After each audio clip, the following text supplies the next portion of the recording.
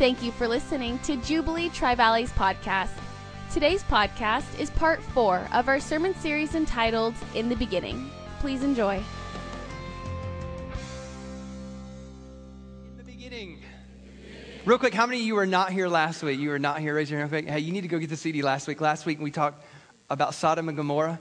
And that's one of those sermons that I always take as a personal challenge to okay, how can I make Sodom and Gomorrah good and relevant, and it's a doozy. So anyway, definitely worth listening to. Go pick up the CD, or you go download it on iTunes or whatever it is. And if you're new or you haven't been here in several weeks, here's what we're doing. We're in part 4 now of a 5-part series called In the Beginning, where we are walking through not everything. Genesis is one of the most loaded books of the Bible. I mean, there's just so much in there, and there's some weird stuff in there. Can I get amen? There's some stuff you want to skip over in there. But anyway, we're just taking some of the big ideas from Genesis. So we've walked through creation and what that looked like. And we walked through the Tower of Babel. And we walked through last week Sodom and Gomorrah. This week, we're going to take a look at what I believe, to me, is the most, I'm going to say, fascinating story in the entire book of Genesis.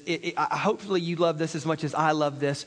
If you have your Bible, go to Genesis chapter 22. We're going to read from and talk from a story that in the Hebrew Bible they refer to as the Akedah, or what they call the binding. It is a story of where Abraham, the patriarch of all of Israel, and what we refer to as the father of our faith, Abraham takes his son up on an altar and is told to kill and sacrifice his son. And the whole dynamic is just incredible. So anyway, let's bow your heads with me. Let's pray as we begin today. Father, God, let your word speak. Holy Spirit, we pray that you would dig it up in us. You would move it around, shake it up. That you would penetrate our heart, penetrate our mind. That, Lord God, we would get a glimpse of your grace and your goodness. And that, God, we would walk out of these doors different people because of what you've said, God. That is our prayer. I think I've asked a lot, but I know that you can do it, Lord. We ask these things in Jesus' name. And we all said? Amen. If you have your Bible, go to Genesis chapter 22. If not, read along on the screens. This is the way that the story goes. The Bible says in verse 1 that sometime later, I mean, that's a great way to start off. Sometime later than what? A lot of stuff. I don't have time to cover it all. This is after the fact. Sometime later, God tested Abraham. And he said to him, Abraham, here I am, he replied. Then God said, take your son, your only son, whom you love. Just in case you don't know, God drives it home. Your son, the only one you got, the one you really, really love, Isaac. And go to the region of Moriah, sacrifice him there as a burnt offering on a mountain I will show you. How do you know that's just incredible, isn't it? That's some great instructions.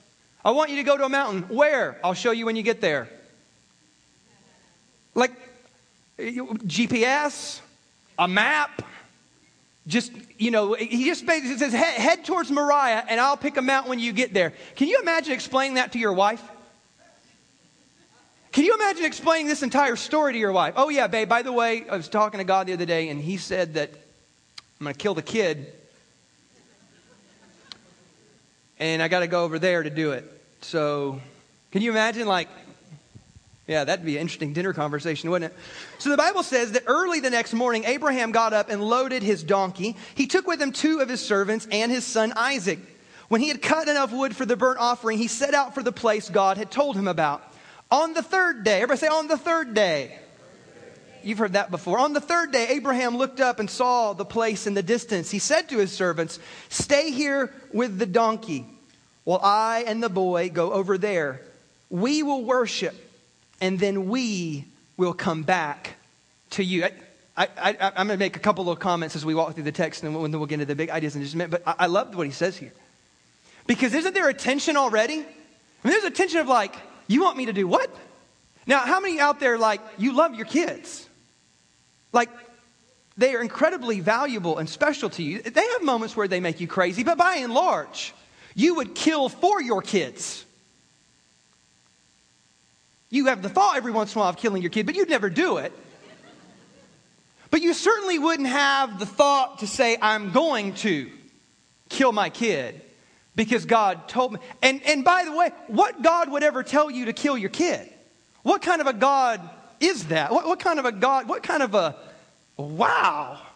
I don't even know that I want to serve this God, do I? Because I don't know that I want to serve a God that tells me that I need to kill my kid. I mean, there's some tension here in the story. You've got to put yourself into his shoes and figure out, this is my son, my only son, the one who I really, really love, the one I waited a long, long time to get. And now you just want me to kill him.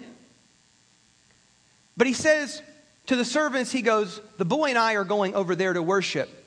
And we, everybody say we will come back to you. You know what I think when you hear these words? You've just got to put yourself in Abraham's shoes and say, there's something that Abraham knows that maybe we don't know. And it's this, is that even though God has asked him to do something outlandish, Abraham never believed that God was being evil.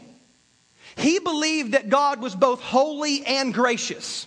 And he didn't know how that was going to work out. He didn't know if God was going to stop him. He didn't know if God was just going to raise the kid back to life again. That's in the realm of possibility. He had no idea what was going on, but he was confident, even though God had asked him to do something ridiculous and outlandish, he was confident still in the goodness of God. So the Bible says, Abraham took the wood for the burnt offering and placed it on his son Isaac. And Isaac himself carried the fire and the knife. And the two of them went together. And Isaac spoke up and said, Dad, yep, kid, the fire is here. The wood is here. But Dad, there's no lamb for the burnt offering. This is a pretty sharp kid, isn't it? Okay, Dad, I've done this before. This is not new. We do offerings. That's how we roll. There's wood, there's fire, and then there's that little animal that we kill. Well, we got the wood, and and I'm not trying to tell you how to do your job. You did this. You taught me how to do this. But don't we need an offering? You got to think, and this is what you need to know about the story. Most people, when they read the story, they picture Abraham taking like a 2-year-old or a 5-year-old or some little kid he can just, tie up and body slam, and then most people have this odd image, but the Bible says in just the verse before that Abraham put the wood on Isaac's shoulder and made him carry it up the mountain. How old do you have to be to pull that off? Isaac was no kid. As a matter of fact, the very next story after this is when his mom dies. And his mom is 127 years old when she dies. This is the very next story. Well, how old was she when Isaac was born? 90. So you're talking about, and scholars will tell you that Isaac was anywhere between 15 and 37 years old. He was no kid, which is fascinating implications, because here's what I know about my kids. Like my little boy is 9, and I can still punish him. Like we get to wrestling after it, and I just whoop him. And it was so much fun to put your kid in a headlock and to take him and just lift him up. And we get in the pool and I will just thrash him. It was so much fun. He's 9 though. But he's built like his uncle. And his uncle's like 6'4" and 225. And I'm nervous because I know one day that kid will be bigger than me. And I just know. So I'm getting in all the thrashing I can get right now because he's 9. And I can still outrun him. I'm still a lot bigger and stronger than he is. But like you got to put yourself in Isaac's shoes. He's anywhere from 15 to 37 years old, and Abraham's over what? 100. Okay, I can outrun any 100-year-old man out there. I will bet 1,000 I can outrun any 100-year-old man out there. I can do that. And I guarantee you, my point is this, is that Isaac voluntarily laid his life down. Sounds crazy, doesn't it? Isaac at some point said, okay, Dad, if this is what we got to do, this is what we got to do. Because I know at that age, and you got a 100-plus-year-old man, now I'm not dogging out old people, but when you're over 100, you're in your golden years, okay? You're not speedy anymore, okay? And my point is that Isaac at any point in time could have run or could have fought back. And it's a good feeling, too. I don't know if you can go back in your mind. Do you remember some of you grown-ups, like, you remember? Because I remember my dad was like that with me. My dad was always this big, stocky, farm-bred, big old farmhand dude. My dad he'd do the same thing. We had a great relationship as kids, and he'd beat me up a little bit and punish me and throw me around, and we'd wrestle and all that stuff. And, one of the most fun experiences in the world was when you get old enough to where he can't do that anymore. Isn't that a great feeling? Because my dad would get on me and he'd be like, boy, your alligator mouth is overloading your hummingbird butt. And then he'd just put the smack down on me. And then all of a sudden I remember coming home from college. Because again, my dad was stocky and I was still a skinny high school kid. But after college though, you know what I'm saying? Started to lift weights and fill out a little bit more. And all of a sudden I'm in my 20s and we start wrestling around and grabbing around. And I was, Dad, you're going to bite off more than you can chew. And that was the last time Dad ever wrestled with me. Because he knew. But so my point is this. There comes a point in time where Isaac has the ability to fight or to run. But for whatever reason, he's a dad if this is what we got to do. So what we got to do. So the Bible said that God responds to Isaac's inquiry. And he said, God himself will provide the lamb for the burnt offering, my son. And then the two of them went on together. And when they reached the place that God had told him about, Abraham built an altar there and arranged the wood on it. He bound his son Isaac and laid him on the altar on top of the wood. Then he reached out his hand and took the knife to slay his son. But the angel of the Lord called out from heaven, saying, Abraham, Abraham. Here I am, he replied. Do not lay a hand on the boy. Do not do anything to him. Now I know. Everybody say that phrase. Everybody say, now I know. Now you got to remember, the very first verse said this.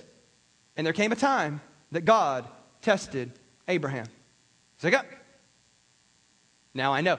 I want you to discover what God knows now. We'll get to that in a minute. Now I know that you fear God because you have not withheld from me your son, your only son. And Abraham looked up there in a thicket and he saw a ram caught by its horns. He went over and took the ram and sacrificed it as a burnt offering instead of his son.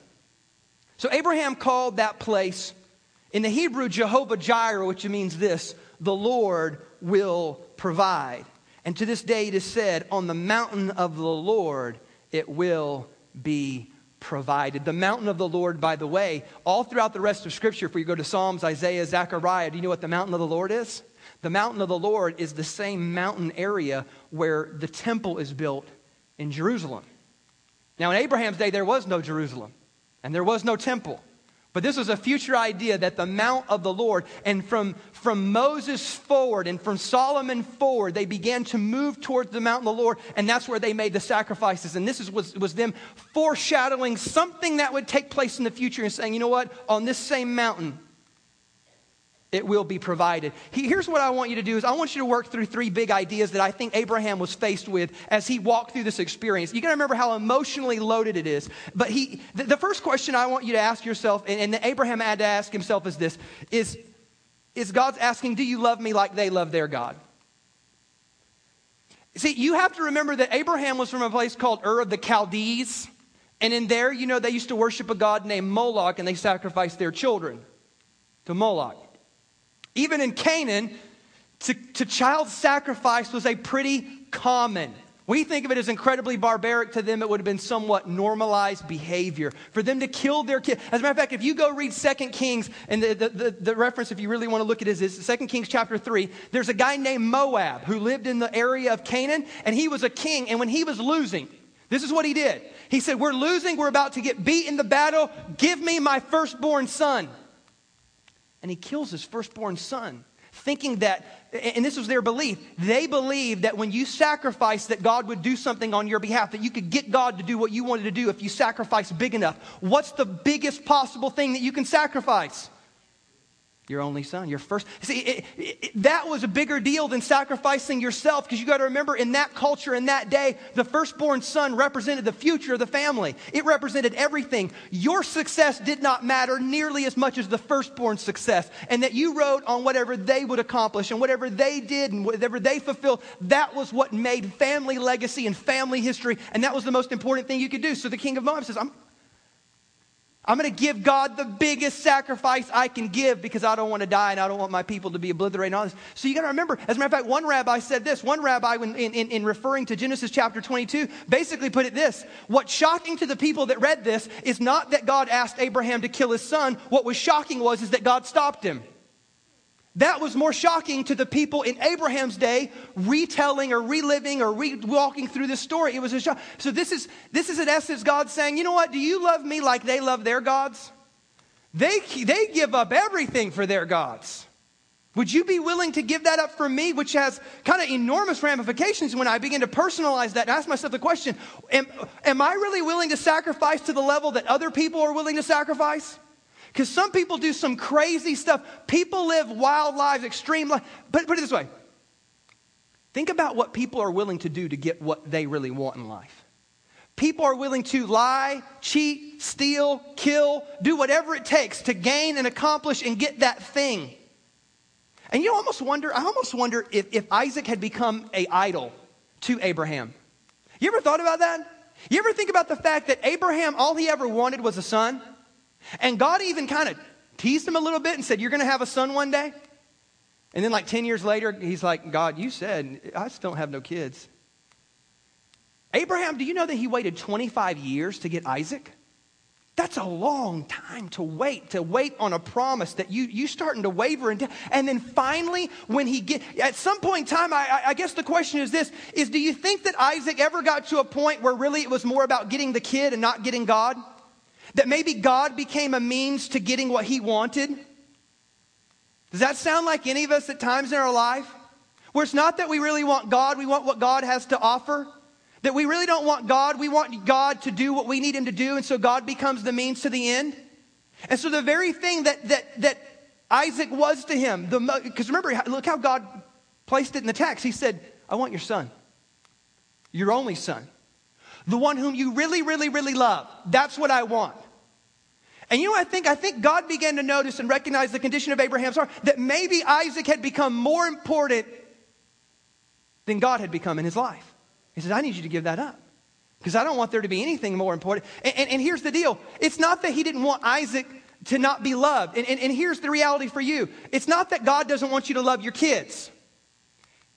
But he doesn't want you to love your kids too much in relationship to God and love God too little. Does that make sense? That's when things become idolatrous. It's not that we love things. It's that we love things too much in relationship to God. And we love God too little. And some of us do that with our career, and we pursue, and we're praying the whole time, wanting God to bless and God to advance and God to promote. But really, is it God or is it the career? And there's nothing wrong with loving your job, but there is something wrong when we love our job too much and we love God too little. And this is where he, in essence, says, well, now I know. Now I know that you fear me. And this is what it means to fear God. It's that, God, I will not put anything above you. And some of us do that with that relationship. We so badly want that kid. We so badly want that marriage. We so badly want that guy or that girl. And we're just pursue. And it's not that we love them too much. It's that we love God too little in comparison. And God said, I want you to be able to love me more than anything. Second question is this. Do you trust me? See, this is huge. Because see, many of us have an easy time believing in God. We have a harder time trusting in God. There's a big, big difference, isn't there?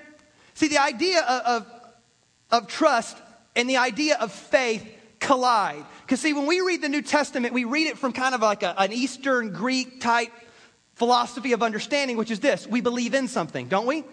But this is not the way a Hebrew person would believe. As a matter of fact, when you read all of the Bible, they never considered believing in God to be anything great.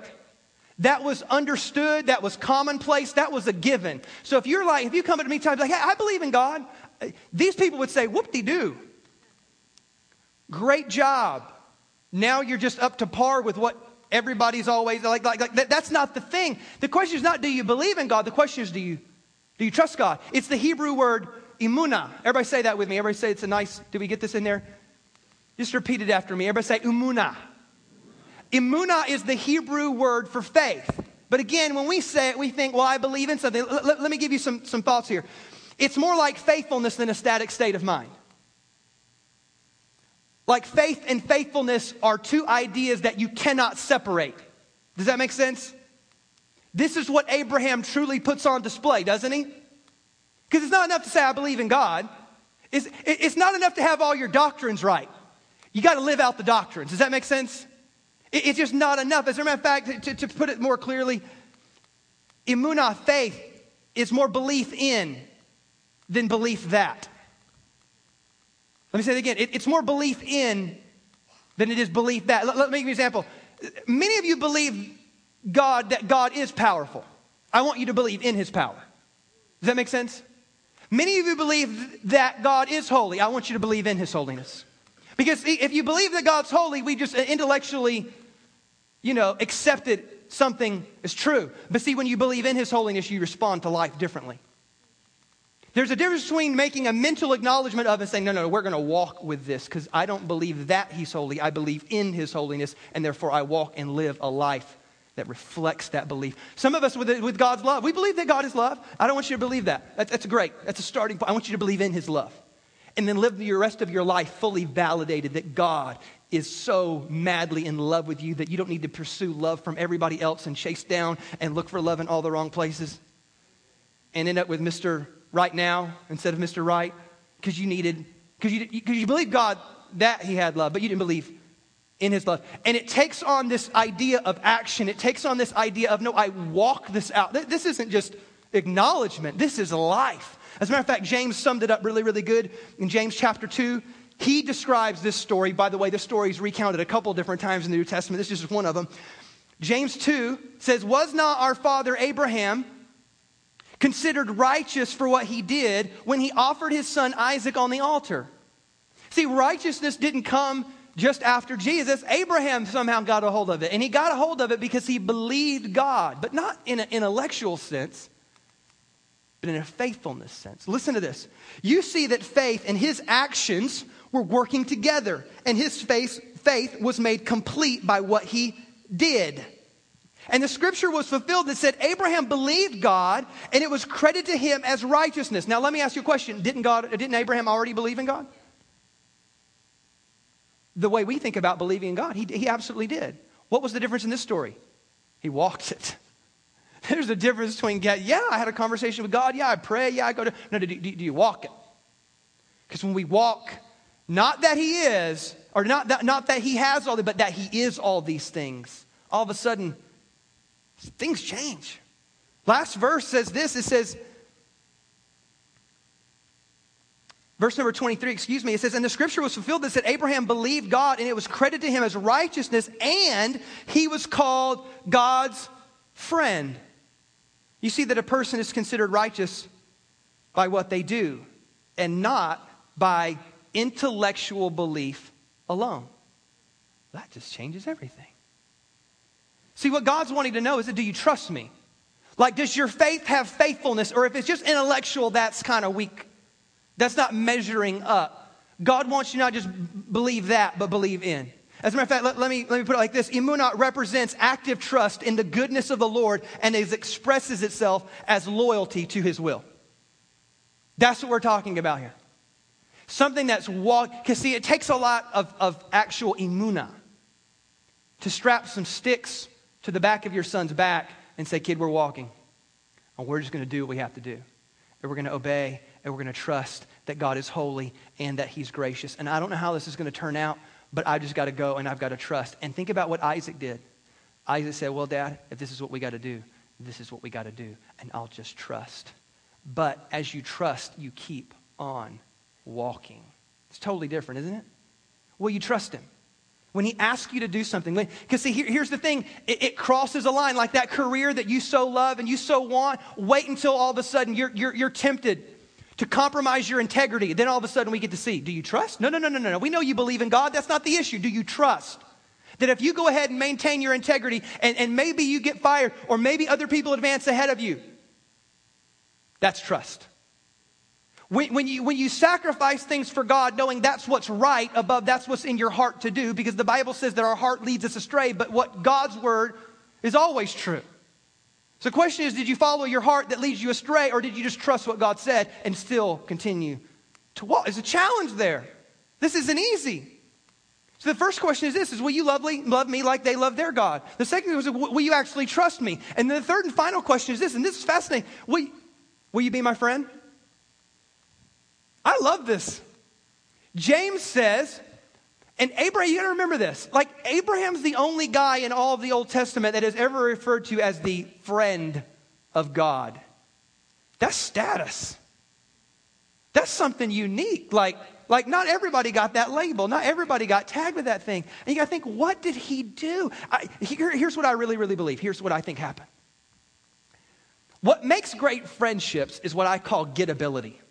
Like, you get me. Can I get an amen out there? The people that you love, they just get you, and you get them. And there's a connection and there's a bond, and you can't force, how many know you can't force friendships? Why? Because that's weird. Like you can't walk up to somebody like, you're going to be my friend. You can get a restraining order doing that stuff. So you can't force friendship. Friendship comes from a gettability. That's a made-up word. It's not real. But it's something that we all understand, though.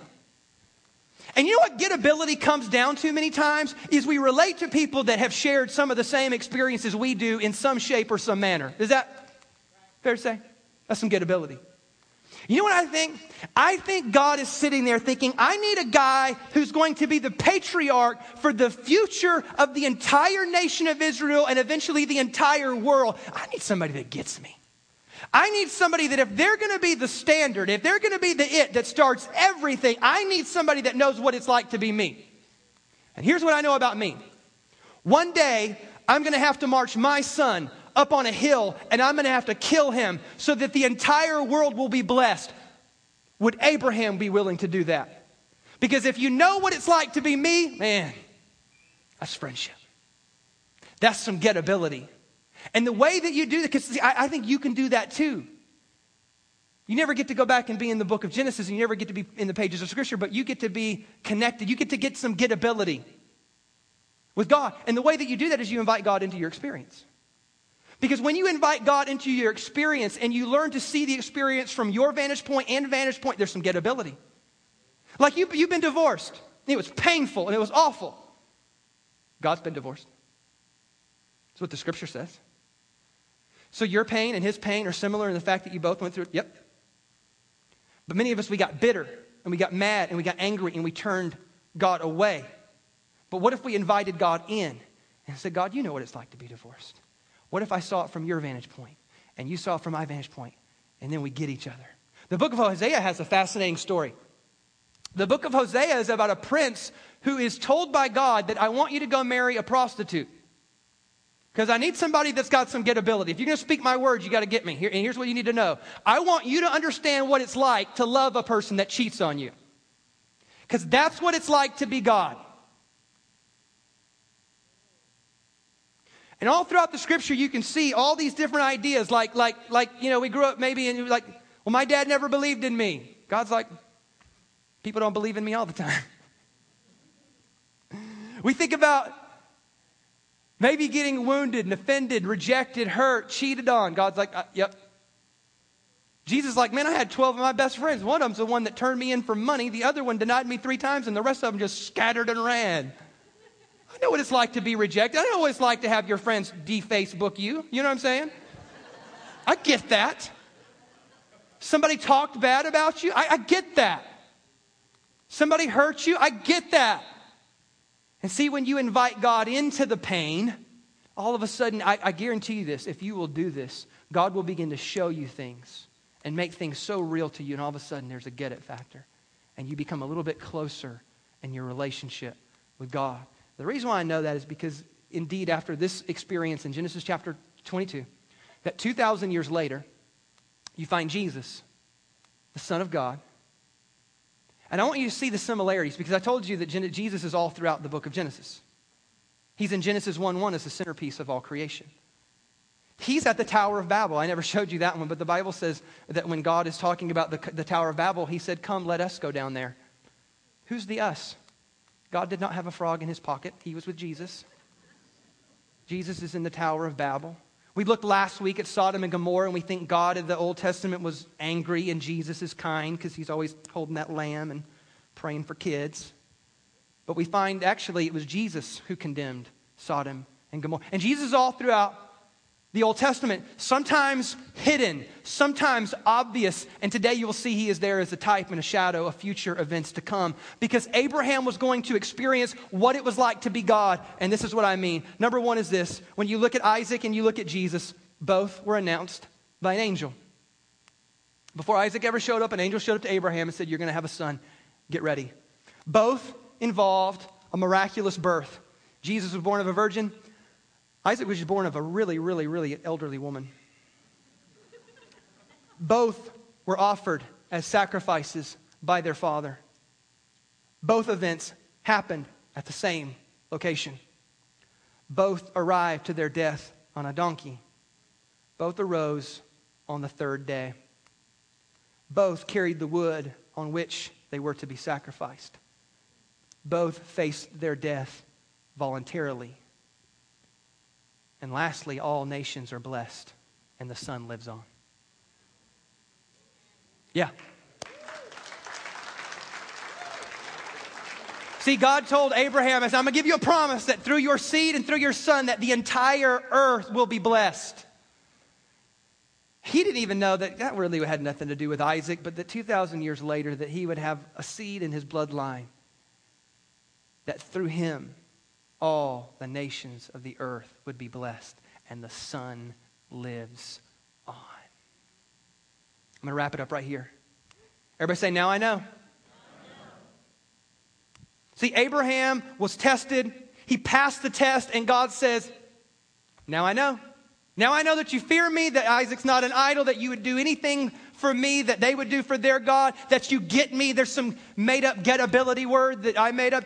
There's all these different things. I know that you trust me now. This isn't intellectual faith. This is trust. This is faithfulness. This is loyalty to my will. There's something rich. There's something deep here. And now I know. And as I look at this story, you know what I think we get to say now? I think we get to look back at God in light of the cross and say, now I know. This worked both ways. Because now I know that God did not withhold his son, his only son, in whom he loved. Now I know that God loves me, and I never have to doubt that again. Let's pray this morning.